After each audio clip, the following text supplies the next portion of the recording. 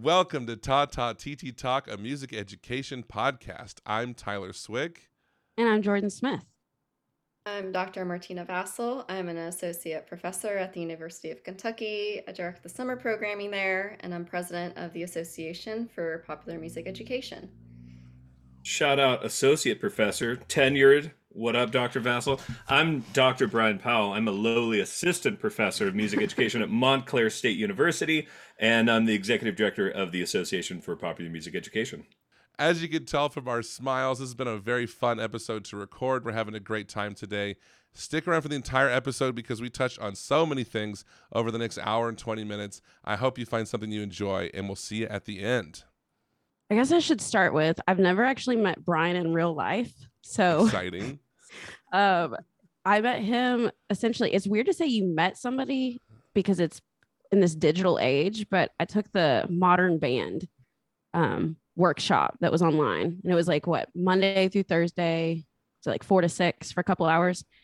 And you know me, like if this was normally like in person, I would have been like that person that was like walking up when they're like, does anybody have any questions? And I probably like stared at him and be like, yes, I have like so many. So I had to like think on it. Like after the first day, I was like, well, this is awkward, but I was totally into everything he was saying. I just felt like it was one of those moments that I had with Martina, it was like I don't know, glitter went off and all these streamers, metaphorically speaking, because I also met her at our Kentucky Music Conference, like one of those clinics. And I was really bummed out. And I'm not going to say who it was before, an orphan, where there were people in the front row that were like falling asleep and like doing those like where they're like waking themselves up head nods. And I was like, oh, great. Here we are. And I'm like, the end of my 5th year, I think, teaching. And I was feeling like pretty, I don't know, it was stagnant. Like my teaching career felt very stagnant because I'm over there like doing all this stuff with GarageBand and putting beats in my classroom. And the people around me are like, no, that's not what music education is. And Martina walks in. She's got like this cool outfit that like reels me in, totally 90s vibes. And I'm like, okay, I'm like sitting up straight, making sure I don't head nod, fall asleep. And she just like catches the entire room's attention. Like there's no more chairs left. People are standing up and there's crowding around like, who is this lady? Because, like in her, I think like it was in the booklet. It said something about like pop music and Orff in the same sentence. And I was like, it's very what? exciting. Just those words combined is very exciting. Yes. And it's like, I have to go seek this out. So she immediately catches the room's attention. I don't know if that was like you're doing like the John Cena thing with the recorders and the Tabanos. And yeah, so like that's essentially what reeled me into it. And again, as extrovert as I am, I can also be awkward. And I was like, I got to talk to her. And I waited for like her fan club, to talk through the line. And I'm like standing in the back. I'm like, oh, I'm so awkward, whatever. So I go up and I immediately am just like reeled into her message. And she mentions modern band. And that's like the first seed that was planted. And she was so approachable and the people around her. And so that's when I start getting into, there's a COSA, which is a Kentucky Orff Shoulder Association for Kentucky. And I was like, okay, I think I'm getting closer to my people, maybe. But Tyler and I have like talked about this. We both, the Orff levels, we were kind of had the same attitude where I was like, I'm a percussionist. I don't need to get into all this. But when you mentioned modern band, I'd never heard of that. So yes, in this long drawn out explanation, that's how I essentially came into the paths of both of these cool people. That's fantastic. So as an outsider, I don't know anything about modern band other than I think it's when you play music with instruments that are not supposed to be in the room. So Bryan, can you elaborate to me or what's the run through of an outsider who hears the word modern band and they go, what's that? How do I do that? Yeah, sure. So the idea behind modern band is was to add another kind of stream of instrumental music education, and the term modern band was chosen because it felt like it might fit into like jazz band, concert band, marching band, modern band. It's a little less scary than like rock ensemble or pop ensemble. What is popular music? So it does often center around kind of rock band instruments, electric guitar, bass, drums, keyboards, vocals, technology, ukulele. But, you made that comment about like instruments that don't belong. It can be inclusive of any instrument that you want. So I run a rock band or a popular music ensemble. See, I even slip it into there as well. I run a pop music ensemble at Montclair State University where I work, and we have trumpet, we have saxophone, like any instrument is welcome, in addition to electronics and electric guitar and things like that. So the repertoire is generally focused around music that the students choose that often can be popular music as we know it, like currently popular stuff. But it can also be folk songs or songs that students wrote themselves. So some modern bands look like a total rock band, and others look a lot more eclectic, and students are doing their own songwriting, and there's kind of everything in between. So that's why I think there's a lot of overlap between some of the creative elements of ORF and the songwriting and creation that can happen in popular music. That's fantastic. Did you find that people were doing that without even realizing they were doing that? Where, we had a guitar and a recorder, and when they played together, whoops, we made a modern band.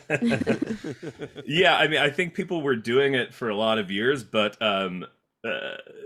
we weren't talking about it. Like I taught in the New York City New York City public school system, and I started doing a guitar ensemble, and then we added popular music instruments, and then students would kind of play whatever they had. But I totally thought that I was like the only person doing this. I was like, no one else is doing popular music. I taught in East Harlem, and so we did some like Spanish language things that the students would be teaching me about. But I had this is I'm old enough that I was teaching kind of pre-Facebook. And so there weren't these ideas about like communities of people doing technology in the classroom or popular music in the classroom. I just kind of thought that I was like making it up because my students liked music, but they didn't really want to play. I'm a trombone player. They didn't really want to play clarinet or trombone or do those kind of traditional things. They wanted to do these other things. And so it was half because I was like, oh, this is really cool. And it was half just because I was like trying to prevent myself from like sinking of like not knowing what I was doing and just trying to do anything that would connect the students to music. Yeah. And I think that is how I felt. Like I walked in my classroom and it was like, okay, all these tools that I was given in college, and it's not a hit on anybody, it just wasn't working. And you're sitting there like, oh, geez, what do I do? And it was like the most natural thing for me to implement in my classroom, which, again, like when Martina brought that up, which bringing it to Kentucky, I feel like has been a huge thing just to spread that idea, of like teachers that think like that and feel like that. And I guess I was going to ask you, Martina, what made you get passionate to bring that to Kentucky? Yeah, well, I moved here, so no matter, I guess, whatever state I would have moved to, I would have done it. That's great. Anyway, nice. That's cool. um, So you were but influenced before you got here. yeah, it all came from teaching middle school general music. Um, and me kind of like desperately trying to do anything that was going to work. Because first of all, I was not prepared for it at all in my undergrad program because it basically went like K through 5 and then ensembles, and my student teaching was the same K through 5 and then high school, nothing in the middle. I think that And really then resonates with a lot of people because when I heard middle school general music existed, I was like, my fifth graders are kind of tired of xylophone by fifth grade. How could I possibly extend this to eighth grade? yeah, and it's and my first job out of college, K through 8, and I was at Catholic schools, and things were still kind of working with the population. Like the kids would kind of go along with it. They still weren't like, I could see like that was the time when like iPods were coming out and they're like starting to seriously curate like their playlists on there. And I was like kind of interested, but I was like, well, my way is the best. Like I'm going to do my ORF stuff and folk music, and like, what's wrong with you? And I was really kind of butting heads with them. And then for some reason, I was in my fourth or fifth year teaching, and I got a new job at a charter school in the middle of the city. And I just thought like I gotta change because like nothing was working. The kids were like not cooperating, and I'm like, I need to change. And I just started asking them like, what do they like? What do they listen to?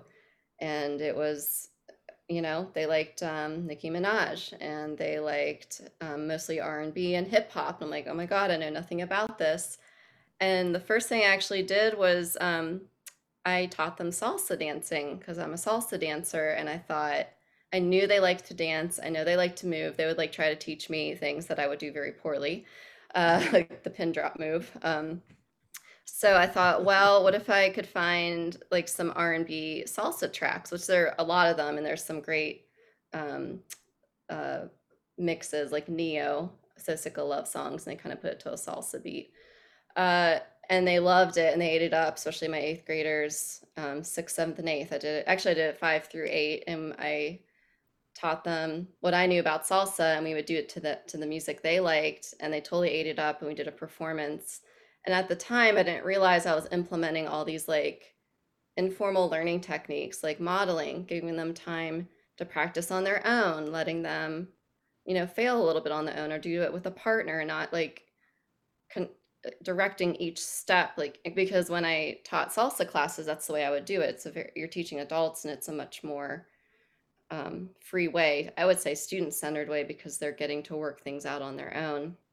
Um, and from there, I was like, oh, I have my Mac. I have GarageBand on here. I had one Mac. Like, the school didn't have any tech, and I would bring my one MacBook in. And I was like, all right, like, I want you to be able to, I know you're doing beats. You're showing me on your phone. We can't use phones in class, unfortunately. So, like, I had the kids, I'm like, I'll give you time to, like, work on your favorite artists. Like, they were making posters. I know it wasn't like the best thing. And then like I would rotate the kids who would work with me for like 10 minutes at a time or 15 on GarageBand, and actually had like a group of kids write a whole rap song. I wish I had the recording, and they performed it. We had like every 8 weeks, like a sharing with parents, and they performed their rap. And then I started like adding backbeats to recorder playing, and we would do like hot cross buns to like a hip hop beat, and we shared that, and it was like Yes. super cute. And for once I was like, realizing how little I knew and what actually worked. And that's where like this like real dissatisfaction with music ed started to come from, an interest in pop music. That's Does it beautiful. is it gratifying to know that all these people with different backgrounds and different preparation for the classroom kind of ended up in the same place of like the modern student cares more about popular music than folk music, or they care more about the instruments that apply to the music they listen to, or it's like, as you brought up already, Bryan, like the clarinet is not so hip anymore, but being able to play one of those touch drum pads is like the new key to the city. Yeah, and what's funny is like when you talk to anyone else outside of music ed, this is like the most obvious thing ever. You're like, so actually, it turns out that students want to make music that they like, and they want to create their own stuff, and they don't want to play. And everyone's like, well, obviously, are you just figuring this out? And I'm like, well, we've got this history and this tradition, and again, my daughter's in a band now. She's sixth grade playing flute, and they're playing like not pop tunes, and she likes it and she's fun. So, and I was a band kid, so it's not really a this is better than that situation. I think it's just like the students for whom band works. Many of us are probably in that boat. It works, and that's cool, and that's good, and so it's not about like, oh, we've got to get away from that. It's just like, well, that works, but that's a small percentage of the students that it works for. And then all these other students who are musical, have musical identities and are connected to music, but don't want to do the band thing or the choir thing or the orchestra thing. Like how do we connect with them? And again, it's so obvious that it's almost so simple that we miss it, that they want to connect with things that they want to, and this is how other elements of education work. Constructivist education, students have choice.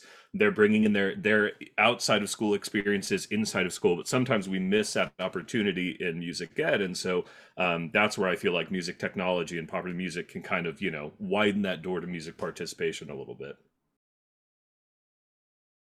Martina, I have to say that one day I was on Facebook and somebody shared a picture, and it was the University of Kentucky band room, but it was filled with people playing guitar and drum set and ukulele.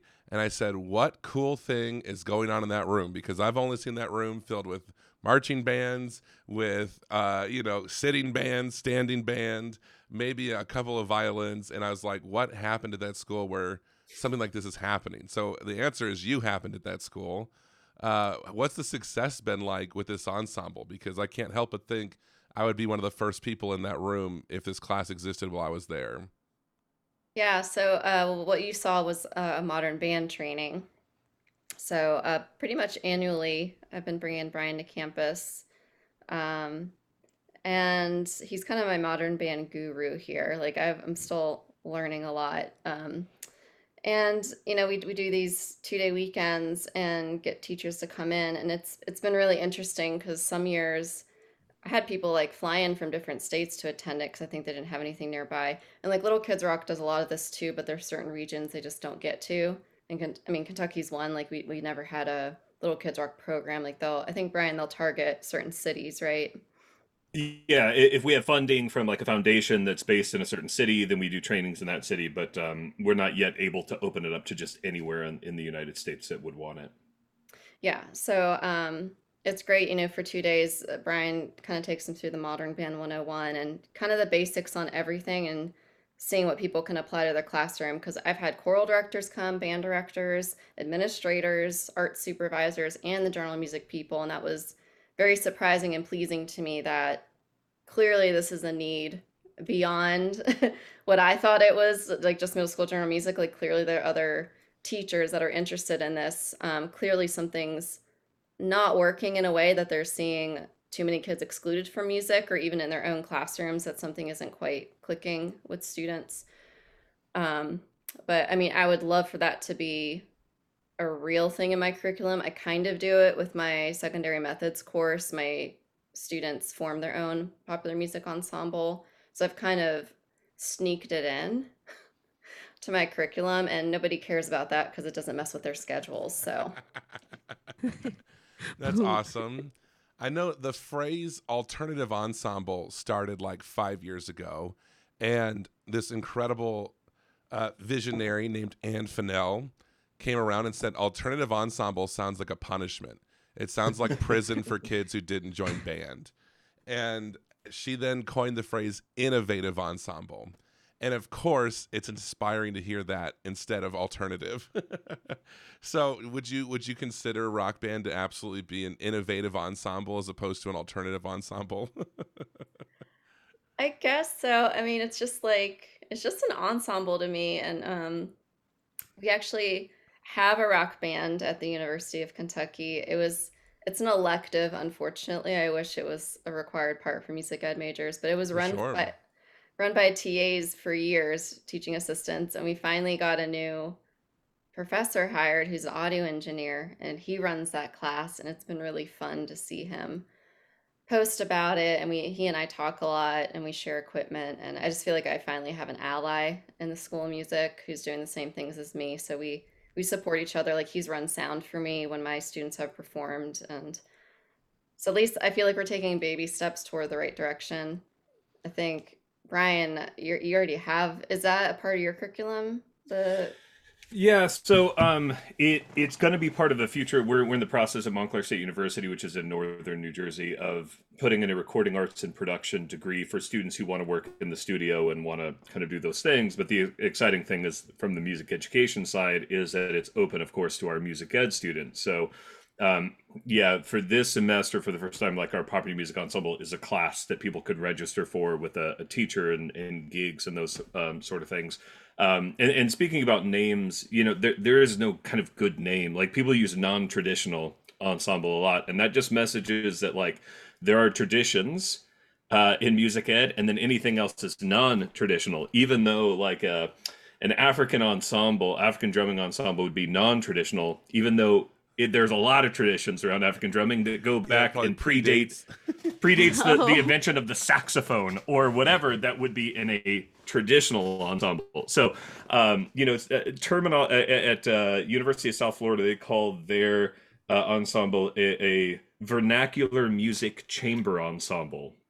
And that's because they try to get like rock band passed or something, and people are like, no, we can't do that. And then they called it a vernacular music chamber ensemble, and people are like, well, that sounds good. We know what that's like. And some people use the word vernacular or popular music or whatever. But yeah, and then at our university, we've put in a popular music a class called Teaching Popular Music, and we have a popular music techniques.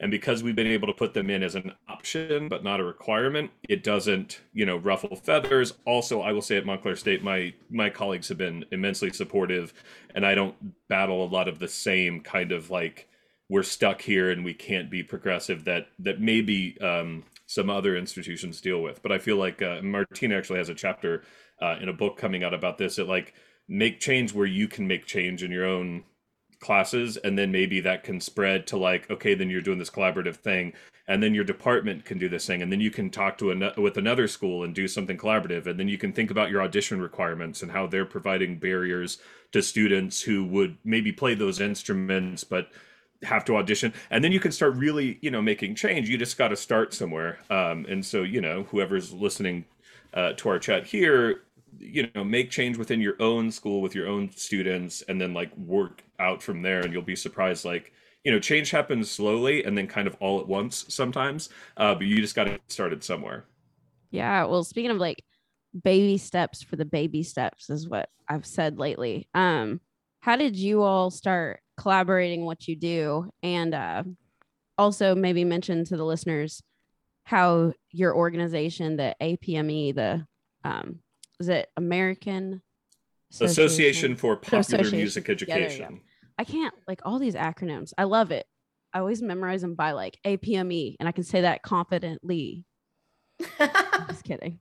All right. Yes. You did. How did you get started in this? Like, what is it? Because I think when I saw that, I essentially I kind of associated that with modern band at the time. Like, I guess just not knowing what the organization was. So maybe if you can explain to the listeners what all that entails. And, shout out to Dr. Martina Vasil for being the president. And I think Bryan's that's awesome. Executive director. Okay. Yes. The top two leaders here. Yes. Yeah. I mean, the top 2-tier people. I just saw you recently were we're sending only our best people for you, Jordan. Thank you. I think Bryan should answer this one because he's been with the org from the very beginning. Yeah, sure. I'll go quickly, and then actually the first time I ever met Martina was at this conference, and she can kind of talk about her experience getting involved. But yeah, as popular music in other countries, popular music in schools and in higher education has been around and present a lot longer than what we do here, because they don't have the same marching band traditions that we have, the same kind of military music traditions. If you look at where our church and aristocracy and military, where our traditions come from in music ed in the States.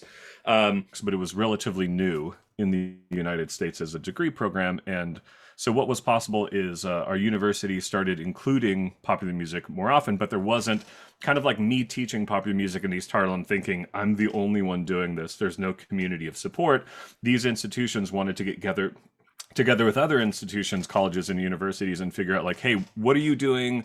What are best practices? How do we share our experiences? And so they got together, formed the Association for Popular Music Education. And at that time, it was mostly kind of the popular music universities that you've heard of, Berkeley, University of Southern California, Miami, Belmont, NYU, etc. And so I joined because they were looking for someone who had some experience with nonprofit management, but was also into popular music and could kind of help grow the nonprofit. And what we started seeing as we started offering conferences is more and more colleges and universities started coming who were offering popular music degrees. But the biggest contingent that started to increase was K-12 teachers and pre-service music teacher educators who were using popular music in their classrooms to bridge that gap, Jordan, as you said, between school music and like music in society.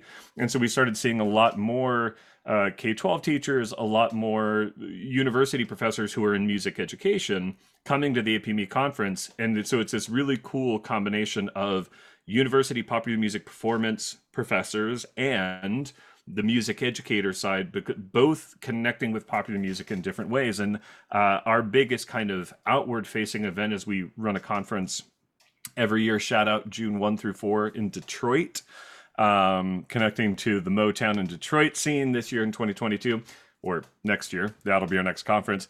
And we get to meet cool people. The first time I actually met Dr. Martina Vasil was, she was not yet Dr. Vasil, and she came to the APME conference in Miami to kind of see what it was about and present and connect and, find some people. And we met there, and she did a session the next year at Berkeley. And like you were saying earlier, Jordan, I don't know if maybe it was before we hit record, she had everyone up and they were moving and they were dancing and they were connecting and doing these great things. And so we said, oh, it'd be great to get her involved more. And then she joined our board of directors. And then this last year, she was elected president of the association. What up? So please refer to her as President Vasil from now on. We put the in front of it? The? Yeah, the President Vasil. So it's a continued organization, and we're continually looking for how do we collect resources and share those out? How do we build community? How do we support people for whom they're just dipping their toe in the water, trying to see what's possible, all the way to people who have been doing this forever, but are now just kind of connecting with the larger popular music education community. Wow. That was excellent. I know. See, Yeah, Tyler, I'll before. say this. I think you've said that before. Well, I had to say it twice here because my audio kept cutting out, so I've got lots of practice. Kick them kids off the internet. Your neighbor's like Pretty yelling, much. get off the internet. Of course, my kids are probably upstairs like doing beat making, and I'm like, knock it off. I'm talking about beat make. Oh, never mind. Music's for the birds. Yeah, let's be honest. They're playing Minecraft. I don't know what they're doing. Well, it's fine. It's like, Tyler, I've not seen you like smile. I think like this is the one podcast where he's like, yes. And I told him, I was like, these are going to be your people. You just don't know it yet. Like 100% accurate. 100% accurate.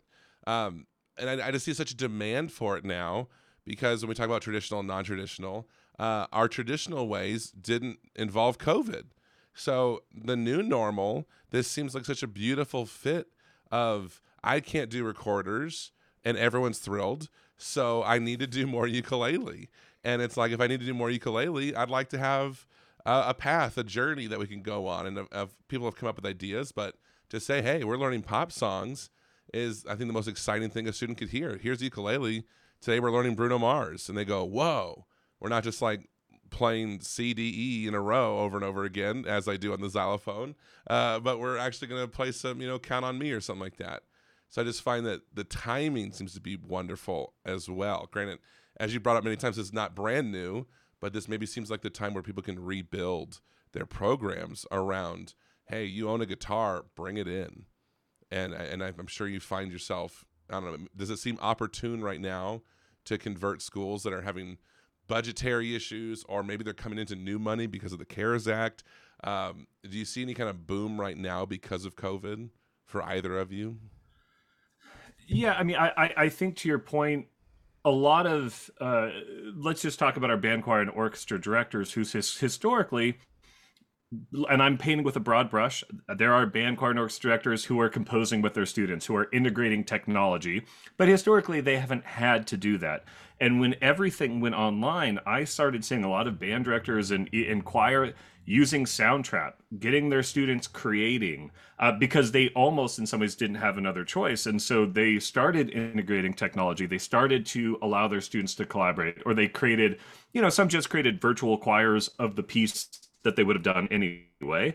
But a lot of them were kind of building down or breaking down the silos between why teach band and that's choir and this is technology and those are different things.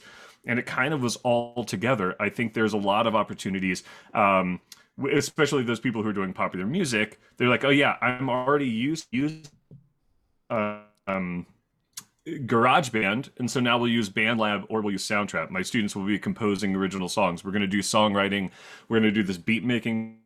Who had already doing popular music totally were ready for the opportunity of going virtual, even though a lot of us were thrown there. But I think the exciting opportunity is we have so many teachers that started integrating technology. And what I'm interested most, the thing that's most on my mind right now is that as we go back to in-person instruction, what are the that we can hold on to from technology about student creating, connecting with music that's relevant to them, technology.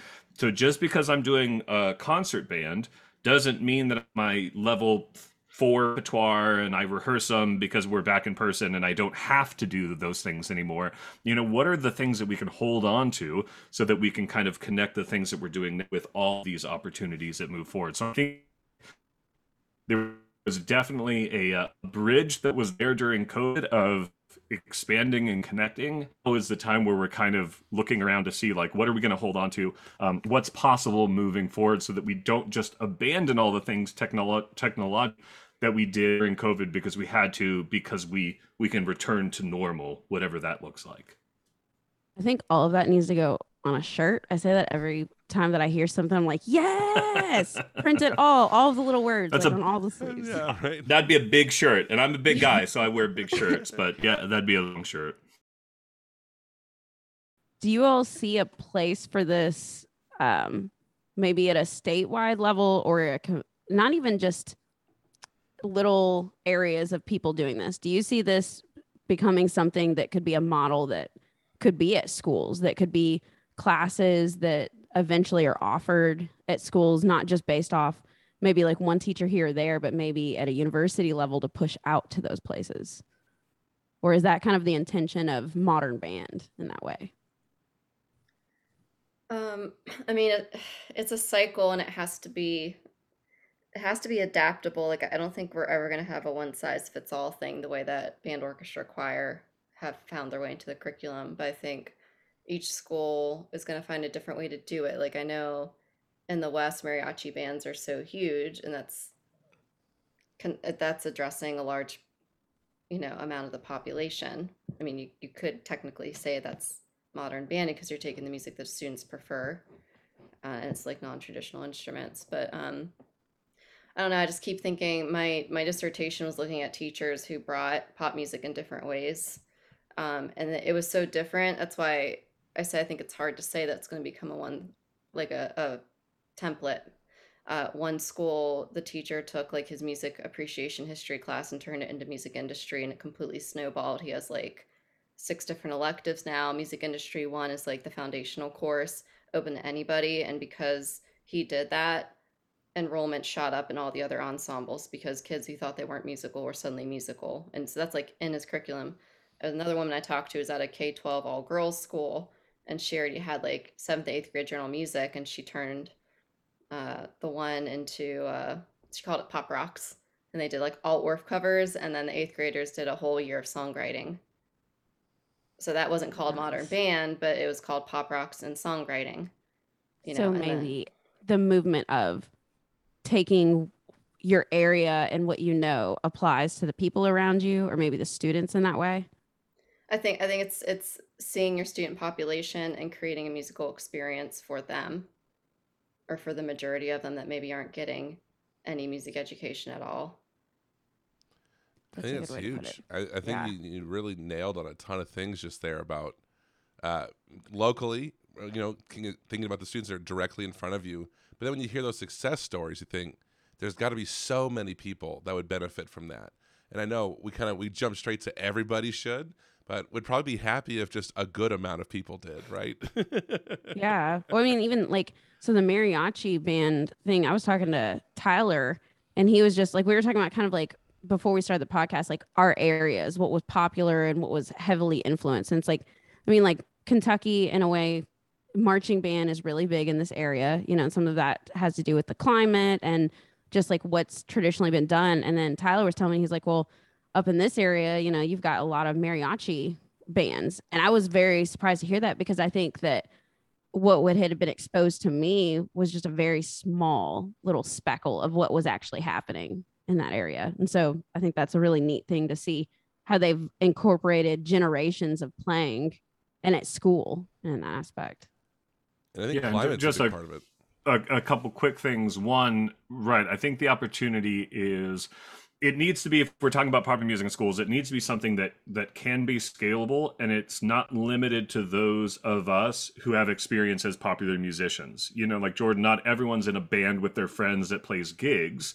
If we're going to do this, we need to figure out, then this is something that the nonprofit organization Little Kids Rock is working on, is how do we make this scalable? So like Tyler said, like, we're going to play some like Bruno Mars tunes.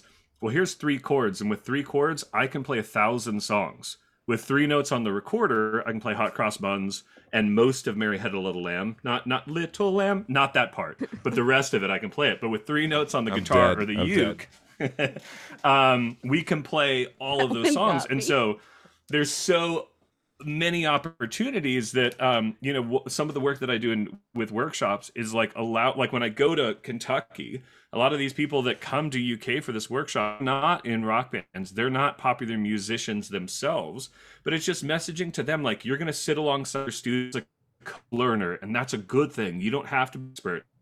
you're going to learn some chords and you're going to facilitate songwriting performance opportunities. There's a lot of ways to allow who aren't the expert to make those connections, and to do that. And then it should be reflective of the students you're working with. In New York City, most of my students didn't like country music. But you go literally an hour north of the city, what we call in the city upstate, which is anything that's not New York City. And a lot of students like country music. And so it shouldn't just be me, the teacher, picking the Beatles and Led Zeppelin and Rolling Stones tunes. It needs to be, in communication with the students. And so programs can be reflective of the students that we're working with, and they should be, so that it's not a one size fits all replication, but the replication is a pedagogy of understanding that you don't have to be the expert in everything to be able to facilitate those opportunities. I like that. So would you say maybe like modern band being more of like a movement rather than specifically saying you have to follow these rules? Yeah, I think it's part of a larger movement that's been around for a while. Like a lot of people who are involved with modern band are like, yeah, this is the movement. And I think and then there are people who are like, I've been doing this for years and I just didn't call it modern band, or we've been doing these things, or trying to integrate and technology into our course room. So I think there's a larger movement, and it's about inclusion, equity, diversity, access, musical identity, all of those things. And so I think it's part of that, and it's the approach, it's the pedagogical approach, and then connecting with music that students want to do. The end goal of any music teacher's classroom probably isn't that all your students become music majors and professionals. Like, we want them to develop a love for music that allows their life to have more meaning. And if we can do that for more students because they're participating in a musical experience that's relevant for them, then that's a great end goal. So again, not as a replacement of band, choir, and orchestra, but in addition to a music technology lab, a rock band after school, a modern band class, any way to get more students playing music, I think is the ultimate goal. Boom. That was good. It was great. That's on the back of the t-shirt. That's on the back. Yeah, I was going to say that maybe. That one's in smaller font on the back. So a lot of times, and I heard this from Dr. Dan Moore at the University of Iowa. He said his whole mission statement is to create lifelong music appreciators. And I thought that was really interesting, because to me that was so. In my head, I was like, no, we're creating musicians who are going to go and do great things. And it kind of was the first time I heard, like, we're really trying to grab as many people as possible. And so with the ORF setup, which I love, I teach them xylophone. And after they leave the 5th grade, they may never see a xylophone again. And then I teach them jumbie jams. And after they leave 5th grade, they may never see a steel drum again in their life. And it's like this ensemble just kind of has this, whether intentional or not, it's access to instruments that really don't disappear. You know what I mean? A ukulele is always at the music store. A guitar is almost in everyone's house in some way or another. Where I find, like, a lot of times the line I love to use with my young piano students is that when my parents made me learn piano, their line was, one day you'll be at a party and you'll impress a bunch of people when you can play a song on that piano. And I hated them then for saying it, and now I love them for it. And now I say it to kids. I go, one day you're going to be at a party, and there's going to be piano. And no good party I've ever been at has had a piano. But with that said, if there's a guitar there, that's what we're teaching. Like, if it would be, we can circumvent needing private piano lessons if they can learn those chords on the guitar, the ukulele, the bass, any instrument that is valuable to their community. It will likely be around for the rest of their life, and they don't have to go to a specialty store and find that instrument they used to play. Yeah, and it's building confidence in themselves. I think our society kind of places too much emphasis on being the best at something, especially with all these competition shows. And I think there's, been so many surveys about like how Americans just think they can't sing. I know I've said it myself, because it's built in that way that you're only a singer if you're in choir or if you get that solo, and forcing kids to sing when they're not comfortable yet. There's a lot of like abusive practices in education, and it needs to be a little more gentle, and like realizing like you can crush a kid's soul by like a certain one look or one sentence, instead of just like providing opportunities for growth. And you don't have to be perfect right away. And everybody has musicality. Everyone is born with music in them. It's one of the oldest forms of expression that humans have. It's across the world. Um, and I think this is what the popular music does, because you're instantly making a connection that I think I value your music by allowing it into my classroom. That translates to them, I value you. Um, and I think all of this is a part of, yes, appreciation for music, but also building their confidence that they're allowed to be a part of it. It's not just like reserved for this special class of people because they did band in 12th grade. Yeah, Yeah, well, that's it's making huge. them where they're at. I think is a big thing is like, you say you could crush somebody. It's funny. I read something the other day saying you have no idea what people are thinking about in terms of like maybe you said something to them and it was just really offhanded. And it's like you have no idea how many times they replay that through their head. Maybe it's a daily thing. Maybe it's something every time they think of you. And I think it's really sad when you think of teachers that ruin passions for kids at maybe you're 10 years old and you love art and your art teacher just totally embarrasses you in front of people. Well, it's not that they hate art from there on out. It might be that that person that was supposed to be the facilitator of it made it such a bad experience that they associated with that. And I say that with music. I went to like 10 different schools as a child because my dad was in the military. And I absolutely hated music class from one of them because of the way I was treated. And it was really funny you bring up singing because I remember, I don't even know why I did this. I think it was just like, that awkward age, you're uncomfortable. I remember being in fourth grade and I took like my hand and I was doing this because we had to sit at desk and I'm like singing out on one of these books and I'm singing, but I'm not showing anybody in there. I'm actively singing, which is like surprises me to this day that I'm a music teacher. And I got called out big time. And then she made a big deal of it. I'm gonna talk to you after class. And all the kids are out in the hallway, and she's just saying, everybody's doing their homework. You're not doing your homework, and just making me feel like a fool for doing this. And funny enough, that replayed in my head every day I went to music. I thought of that, and I ended up moving schools, moving where this teacher was like the nicest, most wholehearted person I ever met. And that is what reeled me into, hey, I'd like you to join band. And it's because I liked her music class so much. And it's like, it's what you're facilitating, And I think that's the biggest thing is with me with the modern bandits, I got on this track because it's like I got to experience this as an adult in a rock band and I want to share that with my students. I want to share the things that I know. And then the bigger part of that is just a community of people that are like-minded that want to share that with kids, knowing that, hey, we're facilitating these things for them. If that makes sense. We all know people that say things like, "Oh, I don't have a musical bone in my body," and that is either because society has messaged that, or at some point they're like, "Well, I might like music," and then they look at school music offerings and they're like, "Well, that's not the thing that I'm into, so maybe music isn't for me." So if you have a teacher who does that negative experience, of course we can turn people off. But there's also students who never sign up for that because they're just like, "Oh, that's not the thing that I want to do," and so then they start thinking, "Well, I'm not musical because I know what school music looked like, and that wasn't for me. So maybe this is not what I'm going to do." And so I think, right, finding community, valuing. You talked about Tyler, music appreciators. John Kratis talks about embracing. Amateurism in the best sense of that word. An amateur is someone who does something for the love of doing it, not because they're being paid. And don't we all want to have musical amateurs in our classroom, people who engage in music because they love it and not because it's their major or not because it's part of their degree track or to get a good grade, but just like they love it. And when we think of musical amateurism in the States, we're like, no, we don't like amateurism. We want professionalism and excellence.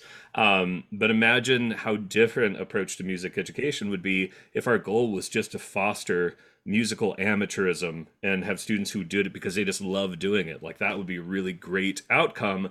And then it'd be easy to think about inclusion. It'd be easy to think about access and diversity. It'd be because the quality of our program would be on how diverse it was, how inclusive it was, not did we get a superior rating at festival. So I think it's the mind frame is really important for all educators. Think about what do we value and how do we kind of project that to our students.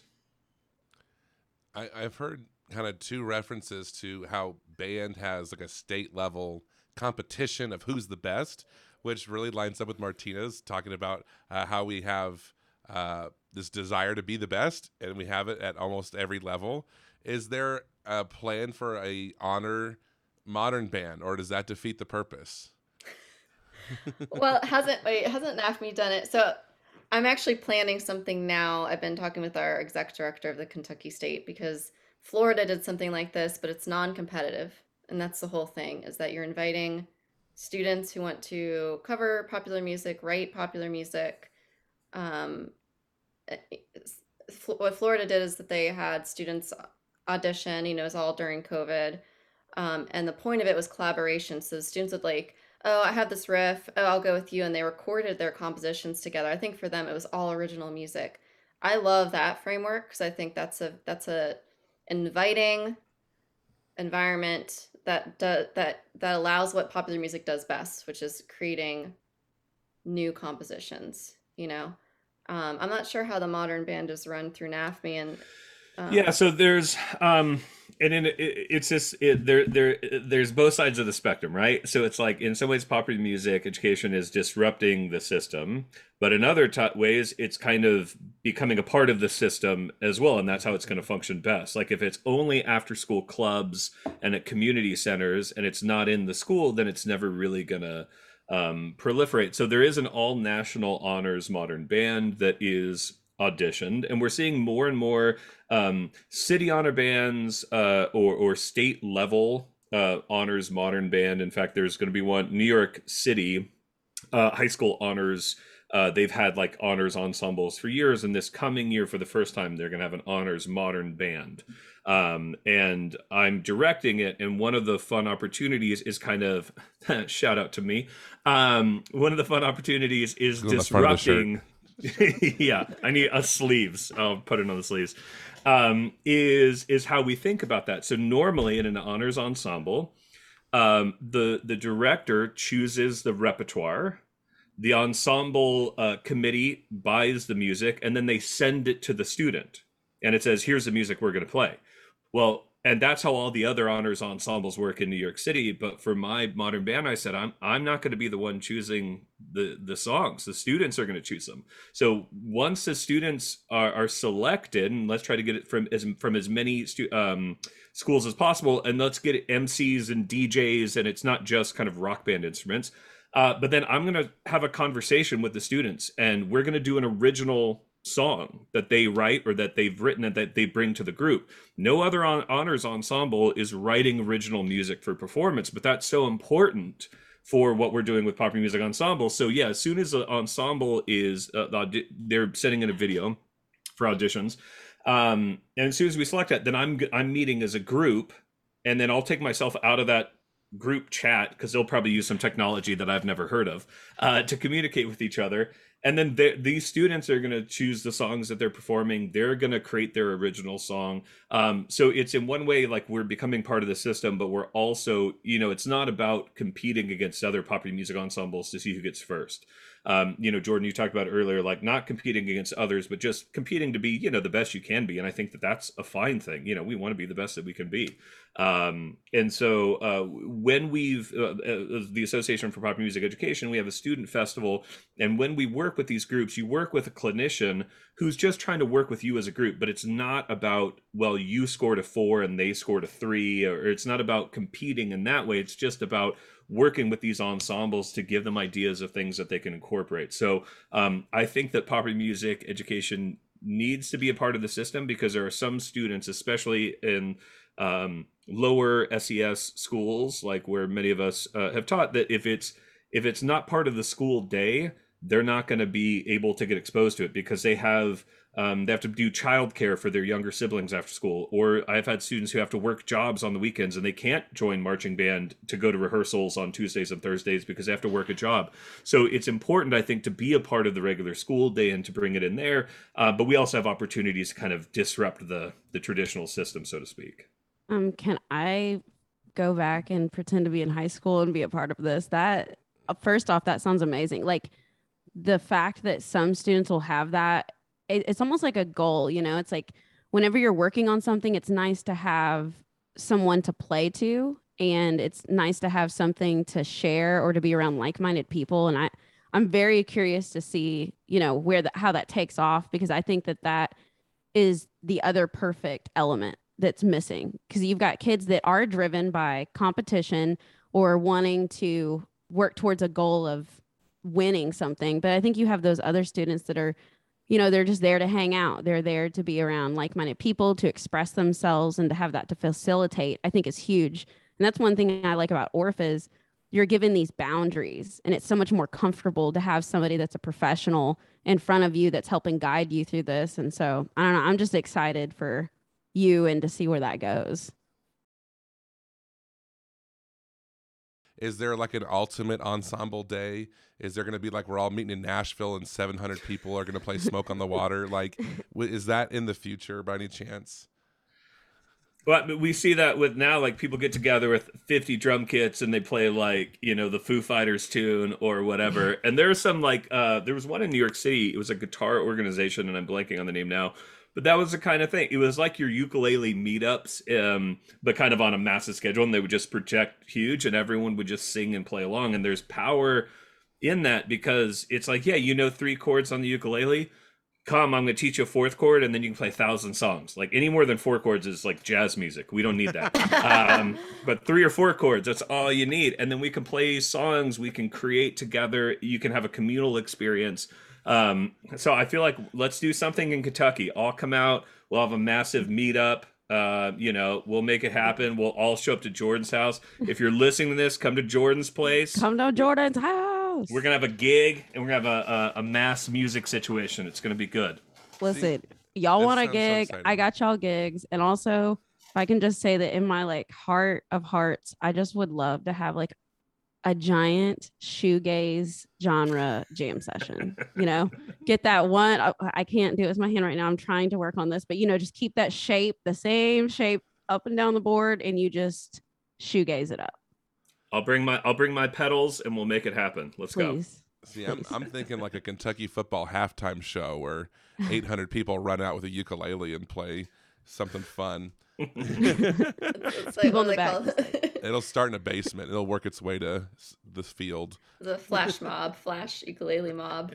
I would love that. There's already a ton of conferences that do ukulele jams, and that's brought me a lot of joy when I see that, because that's easy. It's easy to throw a ukulele in your bag and take it through the airport. Yes. So at least that's already around. I see it not just 8 p.m. We don't have jams at 8 p.m. actually beyond the student festival. We need to do more of that. We did in at MTSU. We had a jam. You had it at Berkeley too. I remember the stage was open. Oh yeah, and people would just come play music. And and one of the opportunities is like how people feel about ukulele. It's safe, it's approachable, a few chords. That's how I feel about guitar, even though it's bigger. And we can feel that way about the drum kit. Like if I can, without hitting my mic, if I can do like a simple rock beat, or if I can do one triad shape on the keyboard, I can play every chord there is, a triad chord. Sometimes I gotta move my finger up for the F sharp when I'm playing a D major chord or whatever. But like those simple approaches, that can allow it. Same thing with bass. If I can just play the roots, and most songs are 3 chords, so I'm just playing 3 notes and then I'm going to rhythmically play them. Okay, now I'm playing the bass. There's so many ways to make this approachable. It's unlike trombone, bassoon, clarinet, where you've got to practice for years to get a good tone and figure out what you're doing. There's such easy access to some of these instruments. So I think ukulele is the safe thing now in elementary general, and I would love to see, same thing with music tech. It's like, I've got a grid pattern, or I've got I've got all my toys just off screen. But I'm gonna do some finger drumming, and then I'm gonna start there, and then I'm gonna add some lyrics, and then I'm gonna create a melody, and we can start small and then expand from there, because so much of this can be accessible for people who haven't had experience with it before. Yes, and I'm gonna say as a side note, even though there's people that aren't as interested in wind instruments in high school, like learning those crafts. I'll say this, like at the age I'm at now, everybody appreciates it. If somebody's like ever wants to come over and they have like a trumpet, my whole band is like, oh, wow, that's amazing. Because it's just that nice timbre to add. So I just wanted to say that, just to put it out there that I still love those instruments. It's just where they need to be at. And Martina, I'm also saying you're going to bring your clarinet over sometime. And they can be inclusive. Like I said, my rock band right now, I've got a trumpet, I have a soprano sax, I have an alto sax, and it's like play anything you want, bring it in. And then we work on the approaches. I had a clarinet player in my rock band, and she was so music staff dependent that I was like, I don't know, just play. And when you find a note that works, hold on to that note, and then find another note. And I was trying to get her to develop her ear. And she was so like, can you tell me what key we're in? Can I write the notes down? And I was like, yeah, fine. Like, I'm not going to say like, no, you can't use traditional music staff notation, but we started there. She wrote out some stuff, wrote out her parts. She figured it out. And eventually she built up the conference where she could come and just, create some things or play by ear. Yeah. Well, we never quite got to the jam with her. She was still, because she had been raised like many of us, just like so dependent on the music. So we've got to meet students where they are. And she was like, had that dependency. I'm like, well, that's where you are, and I'm going to meet you there. And then we're going to work this way. So yeah, all instrument. And I think that might be the future of music. We see that with popular music now. It's like, well, Taylor Swift is doing these like EDM beats, and well, most recently like folk, folklore and Evermore and stuff.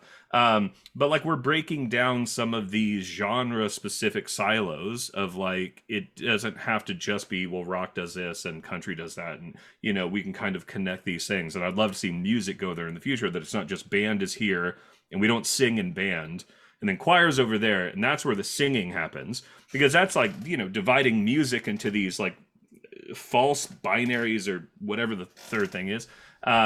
Just like more music making, whatever that looks like. If it's sea shanties and if it's uke jams and if it's tech things, like that's the future. I think just everything kind of being welcomed, and we start there. Yeah, yes. Exactly. I think that's exactly where I want that to go. It's just all the things for all the things. And that affects the teacher education too, because the more I talk to people, it's like we have to prepare jack of all trades. And a lot of our music ed programs aren't that. They're so specified. And then students come out into the real world and realize they have to become a jack of all trades. Like, I haven't touched my clarinet in 6 years. I'm going to sell it. Like, that's not how I express myself musically anymore. It had a time and a place. I don't regret it. But honestly, a lot of time was kind of wasted in there, because by the time I wanted to be a teacher, and by the time I got in the classroom, like I wish I would have had more time on my guitar and on ukulele and learning these other instruments. Like they made us learn all the band and orchestra instruments, but none of these, other.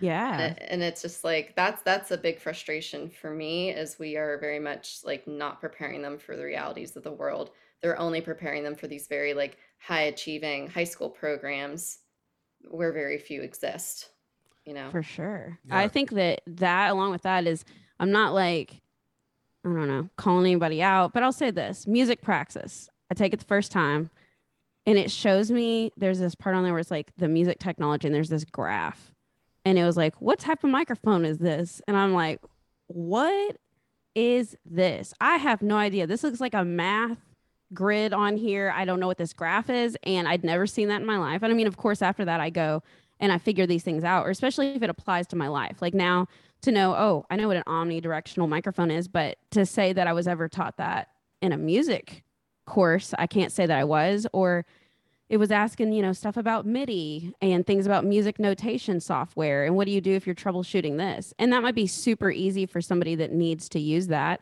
But I think that, the jack of all trades thing, it's like, even whenever I was teaching marching band, it's not just about teaching anymore. It's like, you got to learn how to work a sound system. You have to learn how to troubleshoot a sound system. Okay, now you got to hook up your Mac and work out main stage. And it's like, that is a whole another industry in itself. And so I think along with what you're saying, it's like the guitar. Why wasn't that something that's a part of curriculum, everywhere, where it's like, what a useful instrument to have. And I don't know, I just hope that I see that in the future branch out more for music educators as well as students. You're going to need to bring us back for a series of podcasts, because if the goal was actually preparing music teachers for the jobs that exist, we would be rethinking the keyboard class. We would be rethinking the music theory sequence in Theory 3 and 4. We'd be rethinking a lot of classes that just exist, and kind of that's the thing that's always happened. Because 100% you're correct. Like, you need to graduate knowing how to set up a PA system, because even if you're an elementary general person and you're putting on an assembly, you need to know how mics work and a mixing board, and you need to know what to do with the faders, and you need to know the different types of microphones and why you would use one in one instance and one in another. And the amount of time spent in a practice room would decrease. And I enjoyed playing in the large ensembles in college. So I'm not saying that we would need to get rid of those, but we would need to rethink, all right, theory 4, do we need Schenkerian analysis? Do we need tone rows? Do we need like serialism? Or could we repurpose those 3 credits to do something around the vernacular popular music skills? I tell my students all the time, like, the important things for you to be a music teacher, being able to connect with other human beings is number 1, period. How good you are at the trumpet is like 6th or 7th, truly. Like that. And I understand how we set up our experiences in the university. But right, we spend time dedicated to doing certain things that aren't actually in service of us becoming music teachers. It's in service of us playing like in the ensemble for the university. It's in service of other things. And so, right, if we were actually thinking like, all right, we have 120 credits and we're going to structure them, and the only goal is to prepare you to be a music educator and be as successful as possible, we would really rethink, do we need 2 semesters only looking at one version of music history from Europe from the 18th century? Probably not. Like, that's not the thing that's best preparing you to be a music teacher. Do we want to understand music history? Yes. So anyways, it would be interesting as like an activity to think through, like, how do we really prepare students, and how do we spend our time, and what are the experiences that would be valuable? Because I think we'd end up with something very different than what we have now. Oh, for sure. And I think, and I thought about that when I was taking that modern band training with you, is, the way that you were speaking, the way that you were explaining things, it was just like, okay, this is coming from someone that has had all these professional experiences in, like, let's say somebody is a master marching band teacher or choir or band, this or that. It's like you're taking people. I always tell my students, something that took me 10 years to learn, I can teach you in 10 minutes. And it's starting to realize how much maybe you had to go through in college that maybe wasn't necessary by like the end of today. And I don't know, I think of it in terms of it, kind of like Martina said, how much time has been wasted on this, or, I always used to think that in college, why am I doing the same thing that the performance majors are having to do as far as ensembles? And how am I supposed to find time to go watch other teachers do these things or find those things out whenever you're so busy that you don't have time for that, and to not even know that you would need these tools from people that are actually doing it. So I don't know. I have like a whole nother rant about that definitely could be like a part 2, because I've done a lot of thinking about that lately, where it's just like, I'm lucky to have the experiences that I've had. And I think that's why I want to share them with people, where it's like, you don't need to waste so much time stressing yourself out and form an analysis. I promise you, I don't use that nearly as much as you think. In terms of Neapolitan chords and getting on the crazy stuff, it's like, yeah, I want to learn how do most pop songs work, because that's what you're listening to every day. That's what you're trying to do with students. And that was something that I wish I had a lot more of. And it kind of felt like it was, I guess, shunned away in the music world, where it's like popular music was bad or it was frowned upon, I guess. So, yeah. Yeah, there's a lot of elitism built into it. I mean, all of our music schools are based on the European Conservatory, which was meant to produce musicians to play in the orchestra, which is like 1% or less of jobs that are available in the United States today. Like, it's so overwhelming to think about shifting such a historical institution, but we can do it if we just like start to like build the cracks in the foundation and kind of add extensions. I don't know how to do metaphors. It's like I was thinking, so like, where are my words at? Blah blah blah. But you know what I mean? Yeah, and I think if we just keep asking ourselves, what are the experiences that we need from pre-service music teacher education? What are the experiences that we need to prepare them to be teachers in the classroom, and let that guide things? And it's easy for me to advocate for experiences that are different than the norm, because I said, well, I understand that's your goal. My goal is to prepare them for the jobs that exist. I'm fortunate that I'm in the New York City metro area, so a lot of my students actually do go out and do like modern band or technology or guitar or a lot of secondary general, because we don't have a lot of we have marching band programs, but it's not kind of like Kentucky. So and then for K-12 teachers, if the goal is to facilitate lifelong music amateurs or appreciators or students for whom we don't want them to graduate our class and be like, well, I don't have a musical bone in my body. If that's our goal, then we're going to be more inclusive of popular music classes, music technology classes, listening clubs, after school ukulele jams, fill in the blank thing, because our whole goal is not about my ensemble as the director. It's about what are the musical experiences that are going to stay with these students. Most of our friends in high school band, like Martina's doing now, they took their clarinet and they put it under the bed or they put it in the closet and they don't touch it again, because high school band participation for most students is an experience that ends in the 12th grade, if they make it that far, and then they don't engage anymore. And then as an adult, you hear them say things like, I used to be a musician because I used to play clarinet in band. I'm no longer a musician because I don't play clarinet anymore. Like, the people's ideas of musicianship are tied to participation in an ensemble. Whereas if we can get them to use technology to create, to be a songwriter, to play ukulele and sing around the campfire, whatever, they're more likely to be lifelong music makers. But if we're interested in lifelong musicianship, we've got to engage in the instruments that people are using in society throughout their life. The number one selling instrument every year for the last 50 years has been guitar, one, and then some type of keyboard instrument, piano, number two. So if we're not using those instruments in school, then we're not actually seriously engaging in ideas of lifelong music making, because I don't get together with friends to play my trombone unless ska music comes back and I join a ska band. Fourth way. So these are all things that I think are encouraging to think about, because we're at a time now, and I talk too much. Martina knows this well about me. So you're going to have to go through and be like, find the beef jerky and just edit him all out.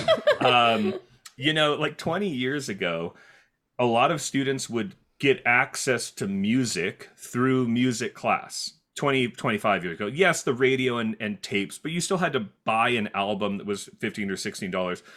Well, we all know that's not the case anymore. Like, our students come to us with the entire recorded history of human song in their pockets at any given time. They don't need us to access music. They have recording studios in their pockets. They can collaborate and share and create without us as music educators. And so the kind of approach to music education of like, well, I'm the music teacher, you are empty vessels, I will fill you with my musical knowledge. Like, that's never been how it should be, but that certainly doesn't work or resonate with students now, because they have unlimited access to music. They're creating and editing and making their TikTok videos and all those sort of things. They don't need us to provide an access into music. So if we're, as a music education profession, just operating as though we are the gateway to access to musical experience, then more and more students are going to be like, well, that's the thing that doesn't resonate with me. And we see that, maybe not in Kentucky and Texas with like large marching band programs, but we see that in a lot of other places where our traditional ensemble participation is kind of dwindling. The orchestras that Martina mentioned a few minutes ago, we have fewer and fewer professional orchestras because those are ensembles that generally have to be propped up through support from like foundations, because they're not financially viable as like, I buy tickets and that's enough to pay everything. Like, we've got to really be thinking about what is the goal of a music education, who should have access to it, who's musical, all of those questions, because that is something in our lifetime. Even guitar might not be the thing students want to do anymore, and so we've got to be it's got to be about the approach and the pedagogy, not let me get you really good at the clarinet and hope that that's the thing that's going to serve you forever. I think about orchestras a lot because where they are very popular and prominent is in movie scores and video game scores. Kids are way into video games. Minecraft has beautiful music, and that's not orchestra, but I just like thinking about like, what is the role beyond the traditional that this ensemble is actually doing right now. And I feel like teachers aren't tapping into that at all. And the orchestras that are surviving, I know Pittsburgh Symphony Orchestra probably gets a lot of support, but they've done like music from The Legend of Zelda, and it was packed. And then they would do like music from The Nightmare Before Christmas, packed. Music from The Red Violin, packed, because movies is such a prominent part of the It's soundscape for kids and families. nostalgia. Yeah. Yeah, it's just like I just see so many possibilities for orchestras, and I just feel like even in that realm, we limit everything so much. Like they're not paying attention to what's actually happening around them. So that's a huge sidebar, Yeah. but that's always like No, frustrating me. that's like my whole thing right now is like I had a talk with my students the other day, 8th grade. They got me on this subject. We started talking about how much of video games influences music taste. And I told them, like, for me, Tony Hawk Underground on my little GameCube, you had like a track. You could go in there and like click off songs, but most of the time you're just skateboarding, listening to like they had Johnny Cash on there. They had some like ska music. The first time I hear that, they have rap. They have like a range of it, and you're just listening to this, because you don't choose what's on that game at the time. And so I think that had a huge influence on my music taste. And I've talked with students, like they bring up Minecraft. They bring up, oh, this music that we're listening to today sounds very similar to it. And they'll always reference a game. So we've had quite the run, and we've hit many topics. I think this begs for a part 2 one day. Yes. But if someone heard this for the first time and this is their first exposure, could either of you say what the next step is? What's the organization they need to join? What's the website they need to go to? What do they need to YouTube? What would be the next step after this video? I would say I think the 2 organizations to join and keep an eye on would be Little Kids Rock and the Association for Popular Music Education. Little Kids Rock has a ton of resources. APME is working on theirs. Both have conferences annually. They're both very valuable. APME is a little more geared toward higher ed and professionals there, even though both groups will cover both. I think they're valuable in different ways. So that I would say that's one way to go. Yeah, and popularmusiceducation.org is APME's website, littlekidsrock.org, and all of Little Kids Rock's resources are free. You don't have to be a trained teacher. They also, increasingly, this is an opportunity out of COVID times, do online workshops that you can join at no cost to you. They're free and you can check them out. And I honestly think that the next step for whoever's listening to this is just kind of think about like, what are the baby steps to the baby steps, to quote someone I heard 12 minutes ago.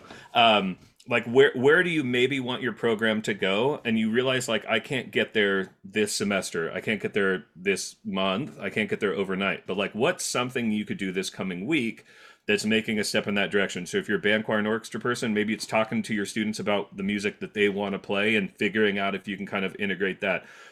Maybe it's connecting, like if you have like, I mean, in New York, we always have symphonies that are playing like the Harry Potter music, or John Williams will conduct like all the Star Wars music. And those are always the most popular things, but you can watch those online. So maybe bringing those in as examples to connect to popular culture. Just thinking like, what are the small steps that I can do to head in the direction of inclusion, equity, diversity, all of those sort of things. And just to repeat what I said earlier, you don't have to be the expert to bring in. You don't have to be an expert ukulele player or guitar player to bring it into the classroom. There's so many YouTube videos. There's so many organizations like Little Kids Rock. There's communities on Facebook of people who are doing this that you can join. Just like start somewhere and be like, all right, I'm going to do this thing. I'm going to introduce beat making and I'm going to figure it out, and then kind of work forward from there. And most importantly, make sure you subscribe to TT Talk for other important informational tidbits. For your ears. Incredible. All the good things. And that's what, I'm like, so I don't know. I feel like every time I'm around either one of you, I'm just like inspired. So I think that it's realizing that you got to start somewhere. You got to start by talking to people, getting outside of your bubble. And that was like my hope for TT Talk, is to start creating just like a group of like-minded people that are outside of the box. And I don't know, I'm just like super appreciative that you took your Sunday to talk to the people and get the things into their ears and their mind. Oh yes, talk to the people. Thank you so much for sticking around with us. We appreciate you listening to the whole episode. I know we had fun. I'm hoping you did too. I'm Tyler Swick. And I'm Jordan Smith. I'm Martina Vasil. And I'm Bryan Powell. This has been TT Talk, a music education podcast. We'll see you next week.